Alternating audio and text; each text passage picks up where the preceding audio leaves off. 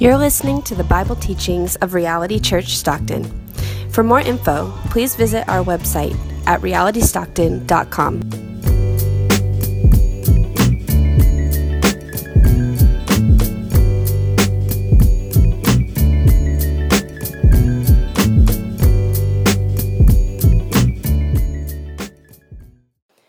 We're going to be reading from Mark chapter 7, starting in verse 24.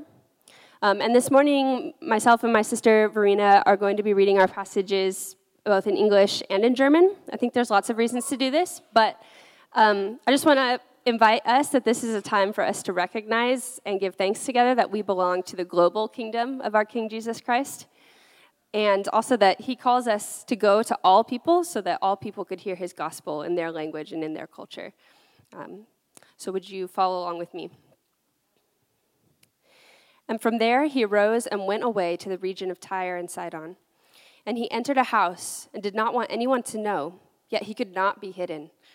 But immediately a woman whose little daughter had an unclean spirit heard of him and came and fell down at his feet.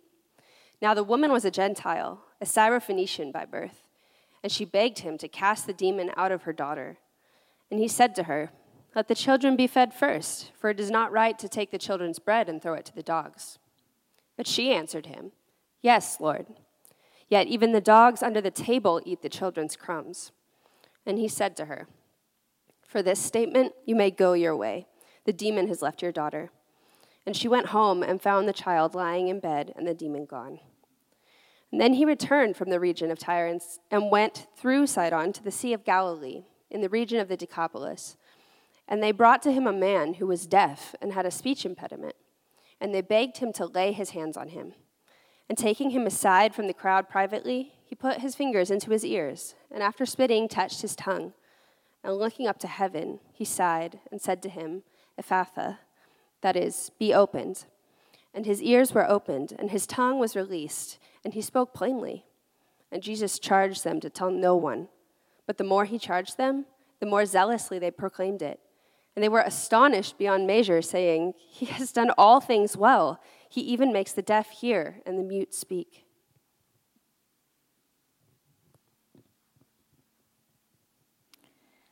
Und er stand auf und ging von dort in das Gebiet von Tyrus. Und er ging in ein Haus und wollte es niemanden wissen lassen und konnte doch nicht verborgen bleiben. Sondern alsbald hörte eine Frau von ihm, deren Töchterlein einen unreinen Geist hatte. Und sie kam und fiel nieder zu seinen Füßen. Die Frau war aber eine Griechin aus Syrophönizien und bat ihn, dass er den Dämon aus ihrer Tochter austreibe.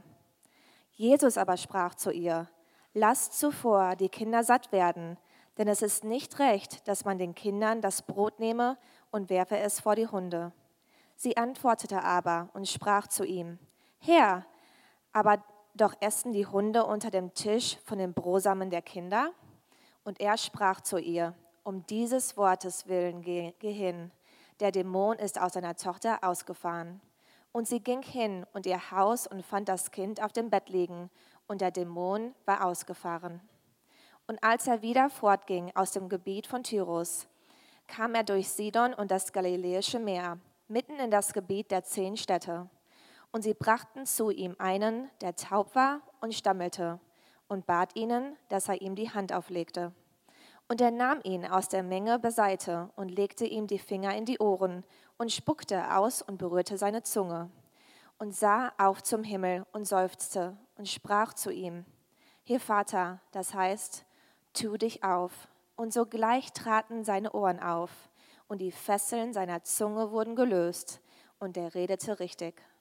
Und er gebot ihnen, sie sollten niemandem sagen. Je mehr er es ihnen aber verbot, desto mehr breiteten sie es aus. Und sie wunderten sich über die Maßen und sprachen: "Er hat alles wohl gemacht. Die Tauben macht er hören und die Sprachlosen reden." This is the word of the Lord. All right, well, the title of this morning's message is Drawing Near. We're talking about really approach.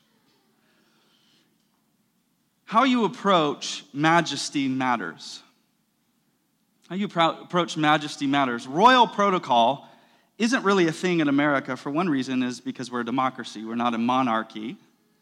And so we don't typically consider how we're to appropriately approach leaders. We live in a democracy, which means that our philosophy is that authority works for us, right? I put you in office. That was my vote. I'm paying your bills, so you work for me. I don't care if you're mayor or governor or president.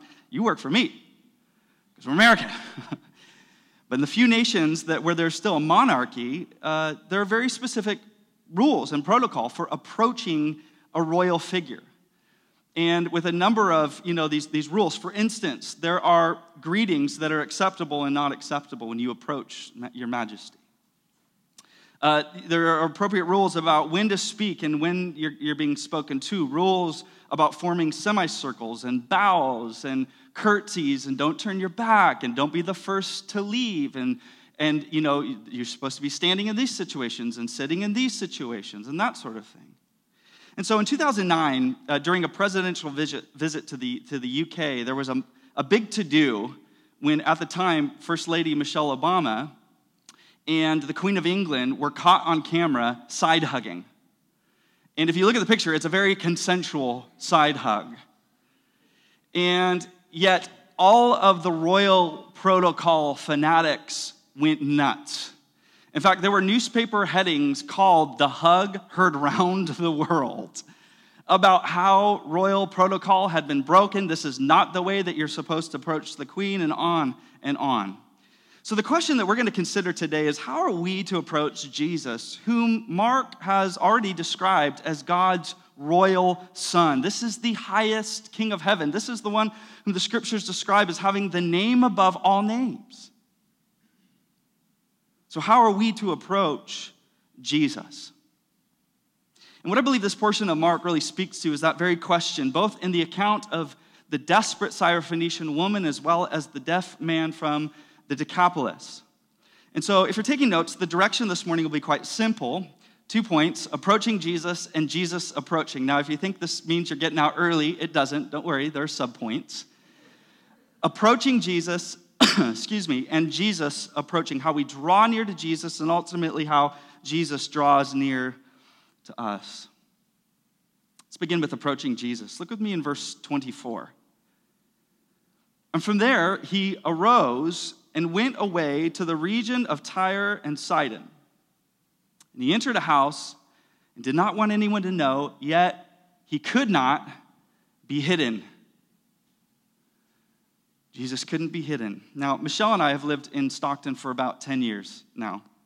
And this is a city, as you know, of over 300,000 people. It spans across a pretty large landmass. And I kid you not, I cannot go anywhere in this city without knowing someone.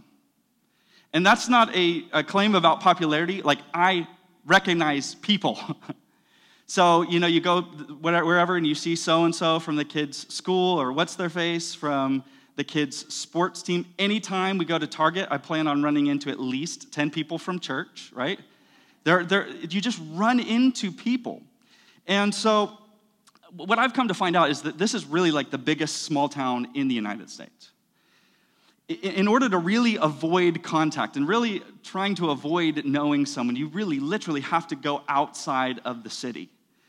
And so you have to imagine, with all of the fame, all the popularity of Jesus in a region that is much smaller than ours, with a population that's much smaller than ours, Jesus can't go unnoticed. And so Jesus journeys to a region that the scriptures describe as Tyre and Sidon in an attempt to break away from ministry in Galilee. Now remember, chapters earlier, Jesus told his disciples, hey, let's take a break. Let's get away. But immediately he's met with people, and what ends up happening? They're hungry, and he feeds the 5,000. They never got their sabbatical. They never got their break. So Jesus, again, is seeking just a time away. But it shortly becomes clear here that it is not possible to even find that break in Tyre and Sidon. Even in the neighboring region, Mark tells us in verse 24, he could not be hidden. Thanks be to God. We're told that here in the region of Tyre and Sidon, there is a Syrophoenician woman, which means that she's non-Jewish. She's Greek and Greek-speaking.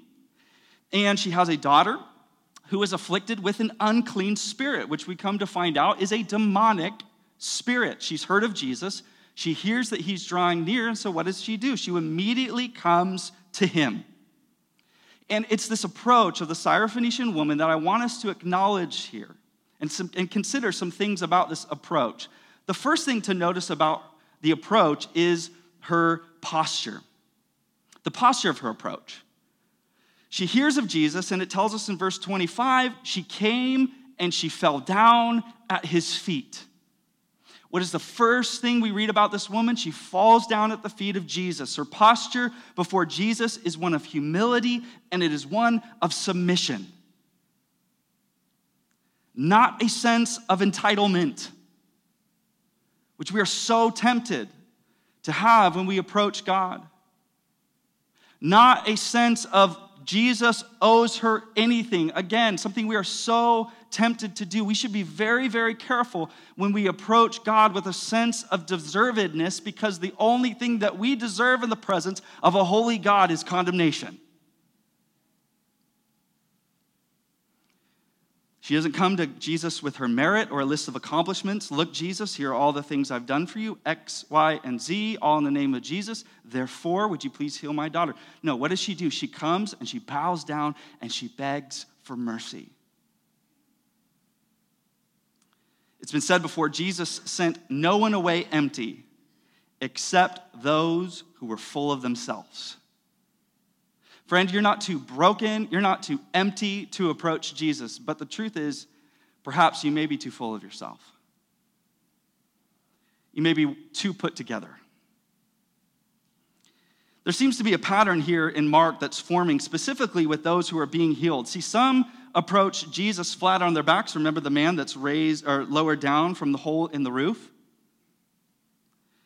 Some sneak up down low behind Jesus and they latch on to the hem of his garment. Others kneel, others fall down, others bow. What are we seeing in this pattern here? It seems that the ones who receive the blessing from Jesus are those who know that they don't deserve it. What is the pattern that we're seeing being formed here in Mark, specifically with those who are being healed? It is people who posture themselves in humility. Listen to the words of Bernard Clairvaux. He said, "It is only when humility warrants it that great graces can be obtained." Pause. What do the scriptures tell us? God gives grace to the humble, but he opposes the proud. He goes on to say, and so when you perceive that you are being humiliated, look on it as the sign of a sure guarantee that grace is on the way. Just as the heart is puffed up with pride before its destruction, so it is humiliated before being honored. I'm sure many of us remember from grade school the law of gravity. What goes up must come down. Good, you were paying attention. But there's another law, another force at work within the kingdom of God, that what goes down in humility will be exalted in time. What goes down in faith will be raised in grace. We see her posture. Secondly, let's note her persistence.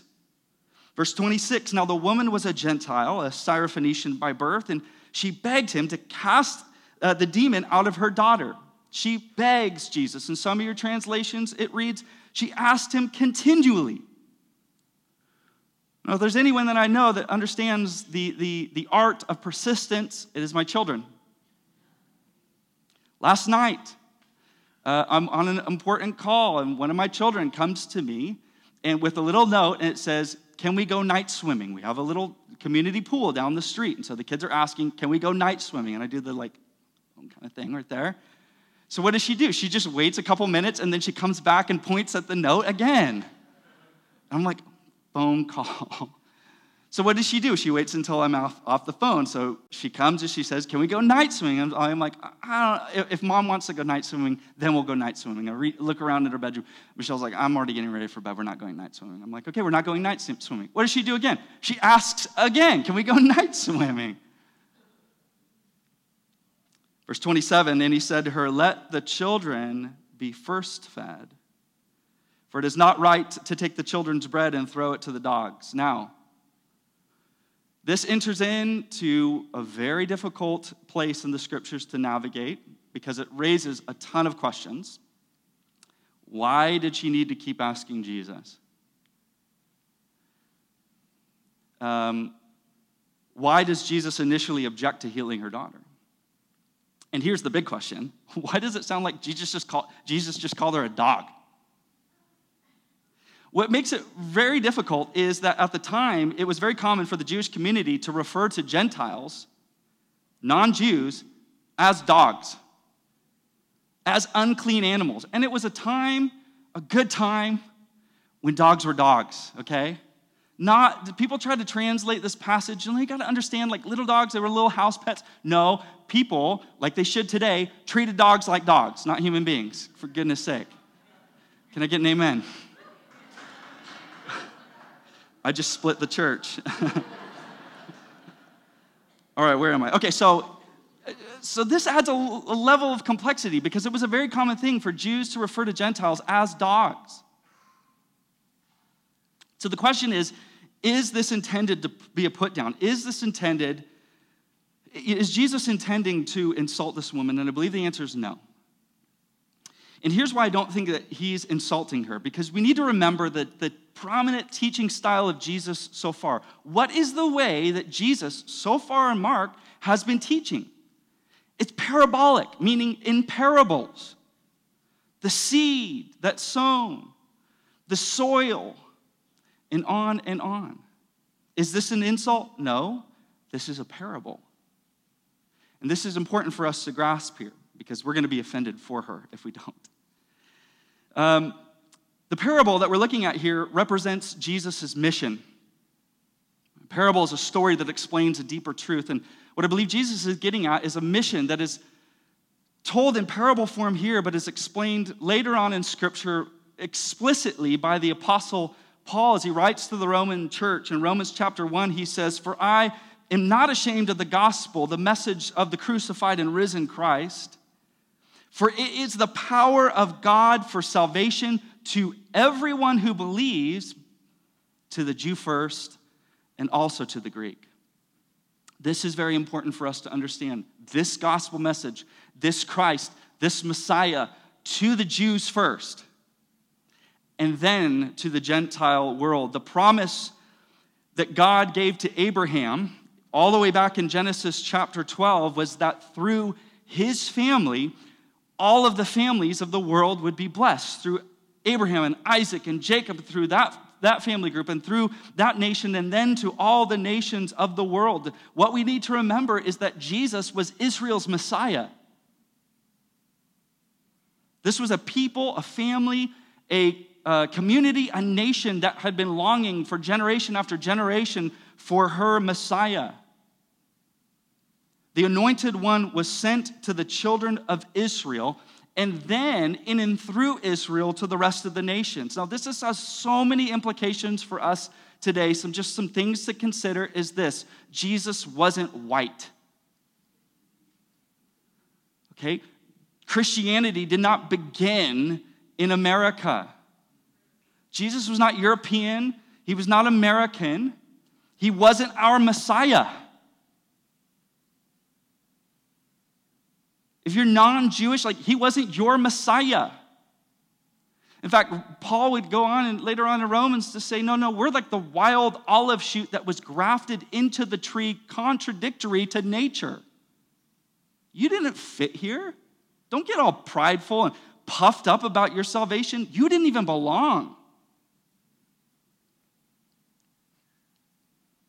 But by grace, he extends the welcome to us. See, this is a parable of the mission of Jesus Christ, and it's intended to test her faith and then also to invite a response. Jesus is not trying to shut her down. Jesus is drawing her in. And she catches it. She understands this. In fact, I love this. The Syrophoenician woman is the first person in Mark, first explicitly mentioned person in Mark to understand the parable of Jesus without explanation. Even his own disciples, as Jesus is teaching, they're just like, yeah. And then they go away privately and they're like, what was that all about? And yet she gets it. She doesn't take offense. She doesn't walk away upset. She understands that as a Gentile, she does not belong to the family of God. She, like you and I, have no right to assume a status as child of God. She understands that she is unworthy to sit at the table. But with this humble acceptance, she also reveals a confidence in the love and the mercy and the power of Jesus Christ. She understands some things about herself, but she also understands some things about Jesus. And this understanding becomes the basis of her persistence, the character of God. And this should be the basis of our persistence. We're not persistent with Jesus because we believe we have something to offer. We're persistent with Jesus because we believe that he's loving and merciful and powerful to do something about it. This is the paradox of faith. I have no claim on Christ, but I can have all of him I want. I do not belong here, but through faith I can belong. Jesus was rejected so that I could be accepted. We see her persistence. Finally, we see, third, her profession. And I don't mean her job. I mean her profession of faith. And let me ask you a question. When you don't initially get the answer from God or ever get the answer from God that you thought you should get, what do? Where does your mind and heart begin to go? We question his goodness. We begin to question his character. We begin to question his promises. We begin to question his authority. Well, Jesus didn't come through the way I thought he should come through. I didn't get the answer that I thought I should get, so clearly he must not be who he says he is. But notice, she doesn't do that. She doesn't question him at all. She does not question who Jesus is. In fact, she affirms his lordship. In fact, this is another first that we see here in Mark. She is the first person in Mark to explicitly call Jesus Lord.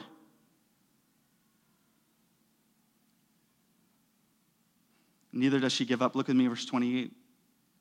And she answered him, "Yes, Lord, yet even the dogs under the table eat the children's crumbs." Yes, Lord, yet. What a powerful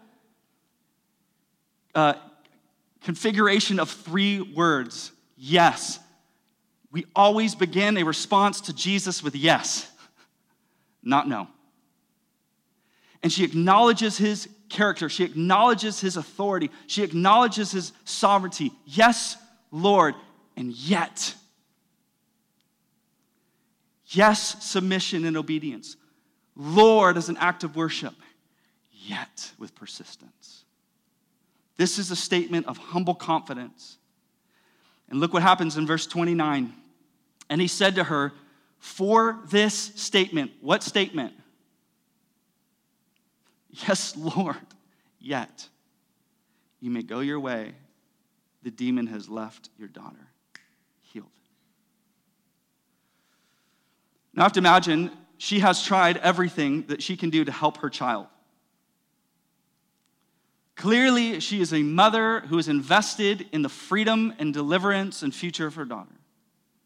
If there's anyone in the world that has fought for her freedom and fought for her healing, it's her. And yet I have to imagine the so many times that she has faced frustration and dead ends. And yet she recognizes in this moment, in the presence of Jesus, that even a crumb of what Jesus brings will be enough. That a crumb of the kingdom is greater than anything the world could offer. This is what faith recognizes in Jesus. Just even a crumb of what you offer is greater than anything that the world could ever bring in my life and my family. She says, yes, Lord, I don't deserve what you have to offer. Yes, Lord, I don't belong at your table, but even the little dogs can eat what falls off the table too. because you offer abundance. Where you go, wine overflows. Where you go, bread overflows out of baskets. You bring life. You bring freedom. You bring wholeness. You bring deliverance. I'm not entitled to it, but that doesn't mean I'm not going to ask. And in grace, he grants her request. There's an old prayer found in the Book of Common Worship that many saints in the past and present have prayed in preparation of coming to the Lord's table at times of communion. I'm going to read it now, and we'll actually pray it together later.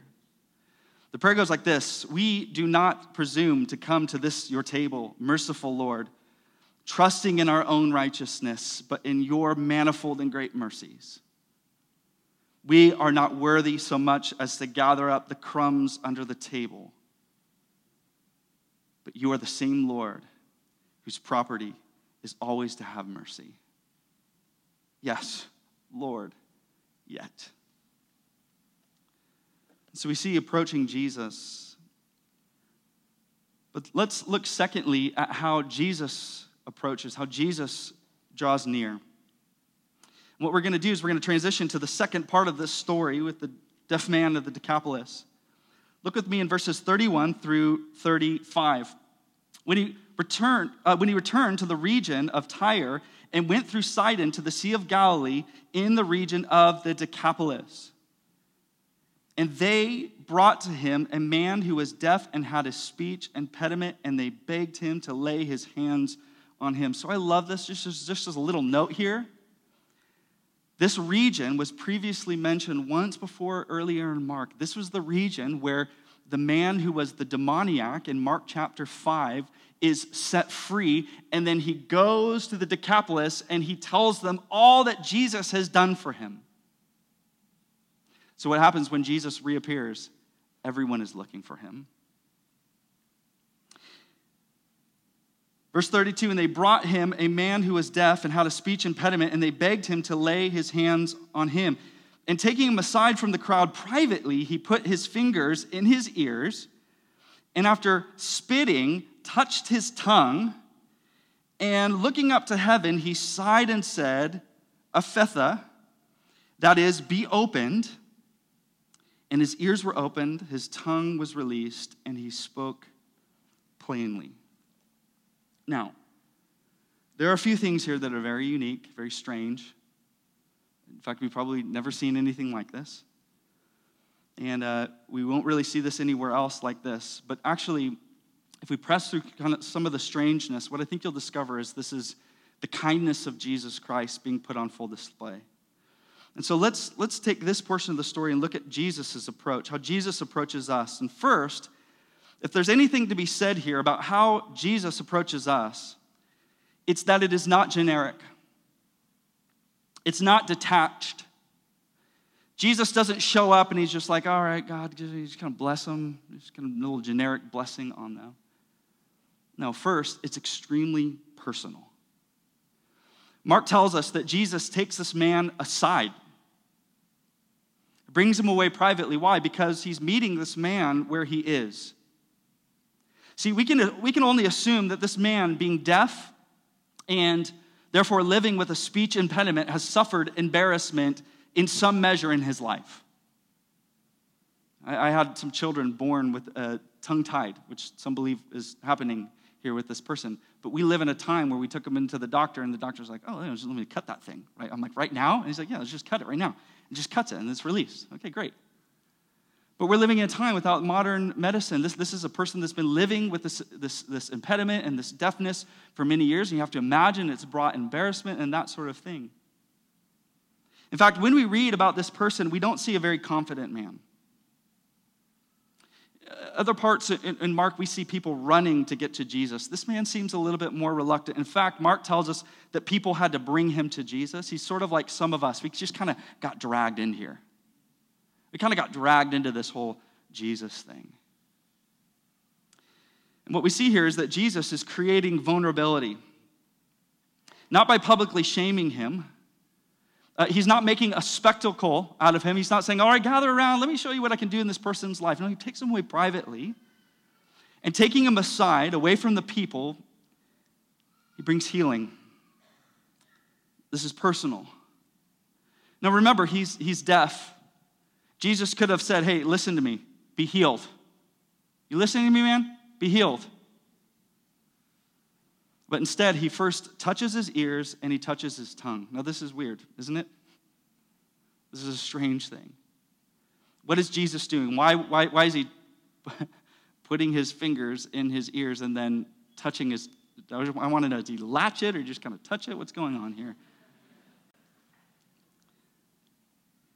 And what's pretty clear is that he's speaking this man's language to him. He's communicating in terms that mean something to him. Jesus meets us and he speaks the language that we can understand. He's meeting this man even in a primitive form of sign language. Jesus' approach in our lives is extremely personal. In fact, what we read here is that as he's healing him, he looks up to heaven. Jesus looks up to heaven and he lets out a sigh. When do we sigh? We sigh when we experience some form of grief or pain. It literally translates, he groans. He is so invested in this man's life, in this man's healing, in this man's hurt, that Jesus actually experienced the groan of his pain. Jesus meets him where he is emotionally and physically, but then he speaks healing and transformation over him. As Anne Lamott put it, I do not understand the mystery of grace, only that it meets us where we are, but it does not leave us where it found us. I love this because he first communicates in terms of his deafness. The first form of communication is touch. He's communicating in terms of his brokenness, but then he audibly speaks in terms of his healing. He speaks in a way that draws him out. He meets him in his brokenness, and then he draws him out. And this is the way that Jesus interacts in our lives. He meets us where we are, but in his grace, he does not leave us there, but he draws us out. Secondly, Jesus' approach is profound, which means going deep beneath the surface. When he touches the man's ears and his mouth, he's actually touching the areas of his pain. Quite literally, he's putting his finger on the very source of his impediment and the very source of his embarrassment. Jesus will do that. He'll place his finger on the most sensitive and painful places in our lives, where there is hurt, where there's fear, where there is pain, where there is embarrassment, where there is sin.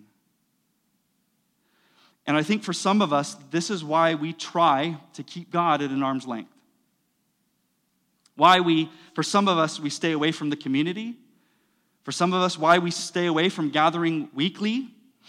Why some of us stay away from the Lord's table. Why some of us, stay away from Christian accountability. Because we intuitively know that when Jesus moves in, he's going to move in towards those areas that we're afraid to reveal and confront. We know as Jesus approaches, he's going to put his finger on the place of our embarrassment, of our hurt, of our pain, and of our shame. Jesus says, be opened. And I think this is twofold because it is a pronouncement of healing, but I also believe that this is a command to be vulnerable. Jesus is essentially saying, be open to the work of God. Be open to what I want to do in your life right now. Be open to my plan of healing. Be open to this moment where I am bringing transformation in your life despite the embarrassment, despite the shame, despite how much you want to conceal this. Be open to me. This is what Pete Scazzaro calls beneath the surface discipleship. It's the kind that seeks healing within. And this is extremely important for us as 21st century Christians as we seek to be disciples of Jesus Christ, because as disciples, we need to understand that our past sin and our past wounds and our past scars impact our present lives. I think for some of us, we're convinced that we can just simply put our past behind us, that we can succeed in suppressing and just burying the hatchet and moving on. But much of the ways that we interact with God, much of the ways that we interact with others, much of the ways that we are even interacting with ourselves has been shaped by the painful and or shameful experiences of our lives.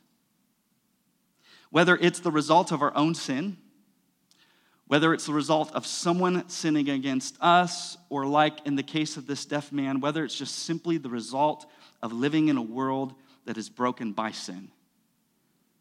Part of the healing process Jesus brings into our lives is by leading us to intentionally identify, and then by his grace and the courage that he provides, to face the beneath the surface issues.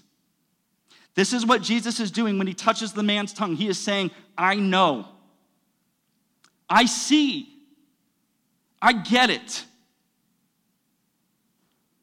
Fear, shame, sinful tendencies, addictions, triggers, unforgiveness, bitterness. Whatever the case may be, Jesus, by his Holy Spirit, and often through the help of Christian community, will begin to place his fingers on those areas. And I would venture to say that Jesus is probably beginning that process for some of us today. Beginning to place his finger on some of those areas that we would be content to conceal, to mask, and just try to put it behind us. Jesus kindly yet sternly says to us this morning, be open. See, we often come to God thinking that we need to put our best foot forward, that we need to present the most cleaned up, whole, best version of ourselves. But we need to pay attention here.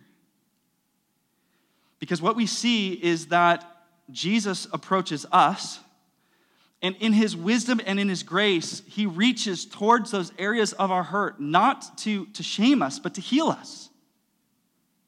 As Tolkien put it, the hands of the king are the hands of a healer, and so shall the rightful king be known. These hands that touch are hands that heal. The gospel of Jesus Christ brings healing to the whole of our lives, and particularly those areas that are deep beneath the surface. When Jesus shines the light on our brokenness, it's very uncomfortable. We're left feeling vulnerable. We're left feeling weak. We're left feeling needy and exposed. But what we need to remember, what this passage teaches us, is that vulnerability comes before transformation. And weakness comes before strength. And neediness comes before God's provision. And exposure comes before we are clothed in the righteousness of Jesus Christ. It's scary.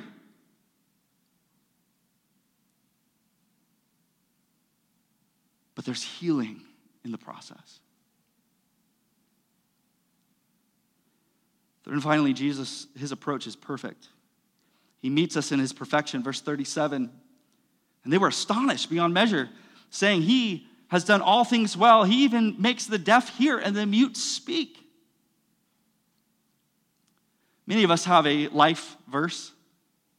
You know, that verse that just motivates us for life. We just sort of latch onto it. If we're athletes, we put it on the bottom on the sole of our tennis shoes. Or for a restaurant owner, we put it on the little hidden part of the cup. You know, I can do all things through Christ who strengthens me. Or I know the plans I have for you, plans to prosper you. Or, you know, for God so loved the world that he gave his only son. So one day, Michelle tells me, I think I found my life verse. And I'm thinking to myself, I didn't take you for like a life verse kind of gal. I just didn't. And so I'm curious. I'm like, okay, what is it? And in the most type A personality Michelle way ever, she tells me this. She says, it's the passage in Mark where the people say of Jesus, he has done all things well. I'll never forget this. This was years ago. You probably don't even remember this. She doesn't. And I'm thinking to myself, that makes total sense. But all joking aside, I stand with her in this selection, or at least her prior selection. Not because I too think that things should be done right and orderly and excellently, but today more than ever, I'm convinced that I need a Savior who does all things well. Who meets us where we are, who knows exactly how to interact with us and provides exactly what we need. We look back at Mark and we see such different interactions. The woman with the issue of blood, she comes up to Jesus trying to conceal her identity, and Jesus draws her out.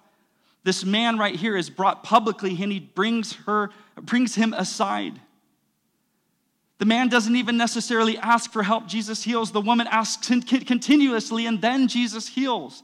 He does all things well. Next time that we're tempted to look at someone else's life and begin to compare, and we begin to ask God, well, why are you doing this for them? And why don't you do this for me? And why do they have this? And why is it not working out for me? We need to remember this. He has done all things well. He knows what you need. He knows what you need right now. He knows what you need tomorrow. He knows what you need next month. He knows what you need in eternity. And friend, today you need to declare with this crowd, he has done all things well. Even when it does not appear to be going well. Let me conclude with this. And this is how we can really know that he does all things well. This is the proof of his wisdom and his grace. It says in verse 34 that he looked up to the heavens and he sighed. Now, I don't believe that he is just groaning as an expression of empathy in this moment. This is not just in light of his present experience of this man's pain, but I believe this is actually a prophetic groan. Jesus is groaning, he's sighing in light of the pain that is to come.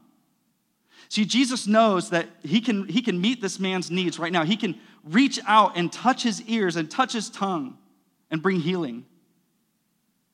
But in order to bring complete and eternal healing of mind, of body, of spirit, to heal you and I completely and eternally, it's going to require him to not only reach out his hand, but to stretch out his arms.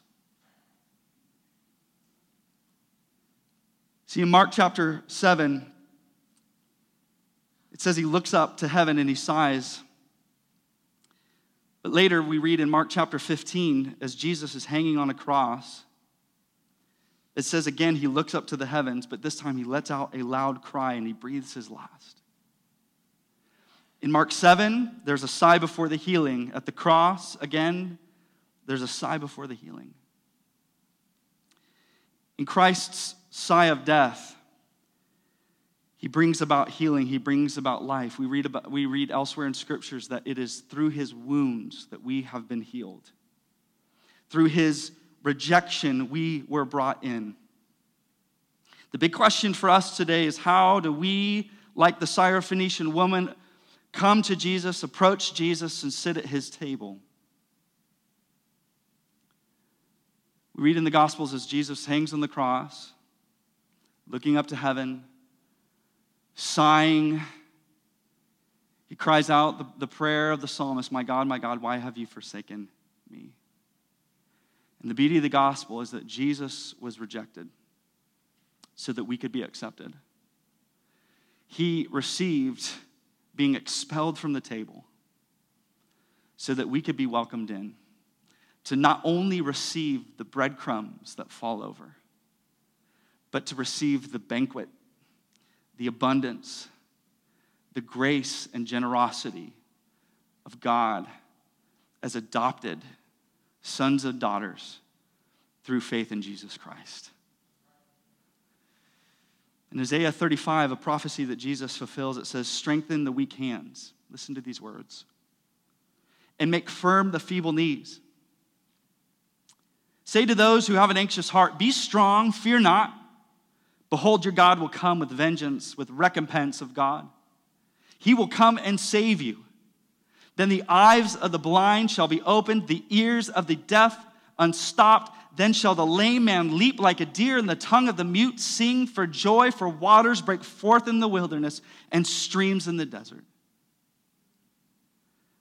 This announcement of good news has come to us in Jesus Christ, so that we too, like the mute and deaf man, can sing for joy. So that we too can sing Amazing Grace, how sweet the sound that saved a wretch like me. I once was lost, but now I'm found. 'Twas blind, but now I see. Amen.